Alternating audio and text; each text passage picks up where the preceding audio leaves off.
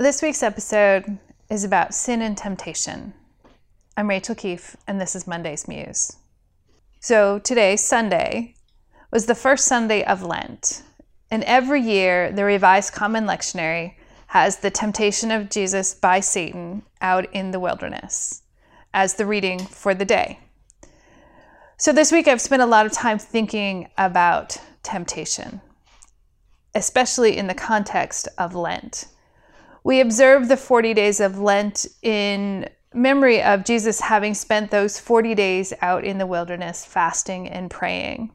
And it was at the end of that time that Satan showed up to tempt Jesus to turn stones into bread, to prove his value to God, or to have power over all that is if Jesus would just worship Satan. And of course, Jesus declined all of these things. There's a lot in the story that is significant for today. But I want to talk a little bit more about temptation and sin in a contemporary context. Because we have no problem identifying temptation for ourselves. We are tempted by lots of things. Some of it pretty benign and some of it pretty unhealthy.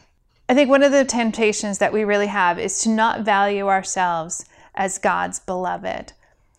As you may recall the story, Jesus went into the wilderness right after he was baptized. So hearing the echo of the words, "This is my beloved son, listen to him," or "This is my beloved son with whom I am well pleased," depending on which gospel you're reading.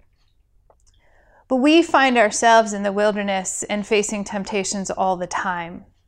And some of those temptations hold a lot of power over us because of the emptiness we feel inside. We fail to recognize our value as God's beloved, and we fail to believe that our lives can make a difference, that what we say and what we do can affect the changes that we need to see in the world. And it leads to apathy or ambivalence. And that just keeps the cycle going, where we may not feel that we're good enough.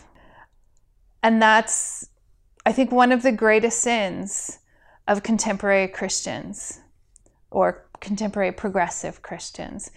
So we simply don't recognize that we are God's beloved, that we have value, that it is our responsibility to embody Christ in the world and stand up for justice, for love, for equality, wherever we find ourselves.